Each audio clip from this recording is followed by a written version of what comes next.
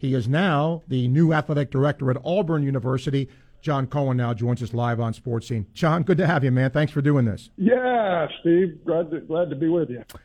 There's so many things to ask you, my friend. Sometimes opportunity happens. You're at your alma mater. So I guess, from where I sit, John, why the move to Auburn? You know what? I think you need to ask Scott Strickland that one first. Yes. And I'll listen to his response because that's his alma mater also. Yes. I asked him that too, by the way, so you know. Listen, it was a gut. I know Scott feels the same way. It was a gut-wrenching decision. Mississippi State is a world-class institution. I love it. The people there are phenomenal. I spent 13 years there. And, Steve, I guess I was just looking for the next challenge. And there are challenges everywhere. Certainly in the new world of transfers and name, image, and likeness, there's challenges for us all moving forward. But I just felt like this is a great opportunity. I grew up in the state of Alabama. I grew up in that town that we don't discuss a whole lot here at Auburn. But, it was just, it's something that I felt was right for me and for Nell in the next chapter, and we'll always be appreciative of the experience we had at Mississippi State. You have a new football coach there now. Was that process fairly easy, John, in determining who you wanted? The process is pretty seamless in terms of the way you go about it. And, I just mentioned Scott Strickland. I've had so many great role models. And for whatever reason, I've been involved with this even when I was coaching and just feel privileged that I had that opportunity with Scott, Greg Byrne, Mitch Barnhart. They let me look behind the curtains, if you will, and kind of fell in love with the process. Certainly Hugh is a guy that we had focused on early in the process. He just checks a lot of boxes. When you start this process and you say, hey, we've got to have somebody who really understands the SEC, who's competed in this league, understands how to recruit in this league, knows how to create a good locker room culture, and somebody who's developed quarterbacks. All that was really important to us among 50 other things. And that list got real small real quick. So I felt like we had the right guy. We were on him from the very beginning. And really, he had sent his daughter here to go to school just 5 years earlier. So, I feel very, very privileged that we got the right guy for this position. John, I couldn't wait to ask you this because when Scott comes on here next month, I'm going to ask him, sort of the same thing. You've been an AD for a while now, and I'm sure you haven't really thought too much about this, but how has your job, the AD job, I don't care what school, an athletic director's job changed with all these changes going on in college athletics? Well, it's changed for sure because I think what's happening, and again, I'm not trying to sound like grumpy old man here because I do think there's some really positive things that are happening. I do think student athletes have every right to use their name, image, and likeness for personal gain. I completely get it. Unfortunately, that's not really what's happening right here.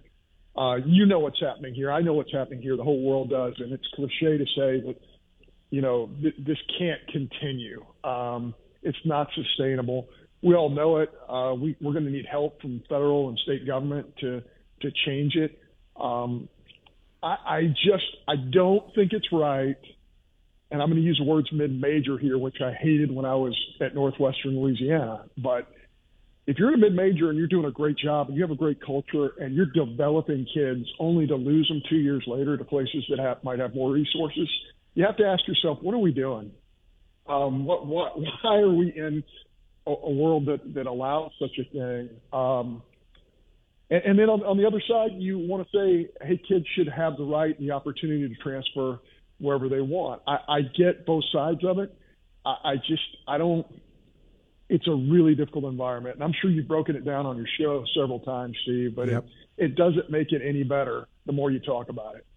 I know Mike Leach's passing must be personal for you. Having worked with him, very unexpected. What was your relationship with him like? Yeah, I felt like we had a great relationship. You know, Steve, there's so many lawyers in my family, and I was raised by a law professor. And here you go, you hire one of 3 or 4 guys in Division I football who has a law degree. Yeah. He's a brilliant guy, a very misunderstood guy. When you really peel back the layers and you say, okay, here's an engaging guy with a great sense of humor who is unabashedly himself, you also have to understand he's a great football mind. And when you go through this, Steve, and I've done many of these interviews, I just think it's really important for us to understand this guy pioneered offensive football. In fact, this is just an opinion, but the 2 guys who pioneered the forward pass in college football in the 80s and 90s were Steve Spurrier and Mike Leach. Yep. I think those guys really said it's okay to be offensive with the forward pass. And both those kind of guys brought us into a new era. Now, I will say this about Coach Spurrier. You know, he did an incredible job at Duke.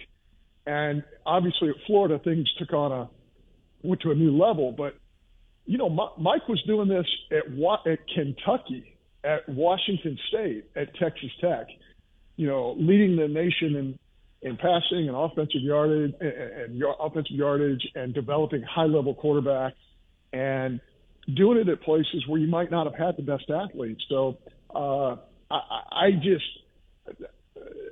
relationship really went beyond, just collegial. I mean, it was, I had a lot of admiration for him, and I just love the way that he treated everyone. He treated everybody the same with dignity, respect, and he wanted to hear everyone's story. And I'm going to really miss Mike. John Cohen, athletic director at Auburn, our guest here on Sports Scene. John, I want to end with this. With Texas and Oklahoma coming in, the league is going to change.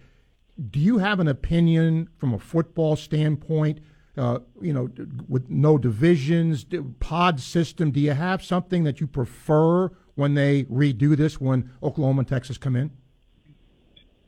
I think all of that rests upon the fact if you're going to play an 8 or 9 game schedule in the league. If you're going to play a 9 game schedule, I'm a proponent.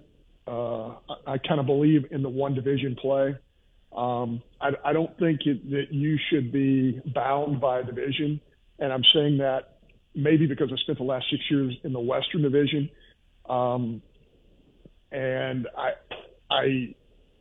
When you have to play the same schools over and over and over again, I think it hurts attendance. I think it's a lesser experience for the kids. I think if a student athlete can experience every school in the Southeastern Conference over a 4-year period, I think that's the way to go.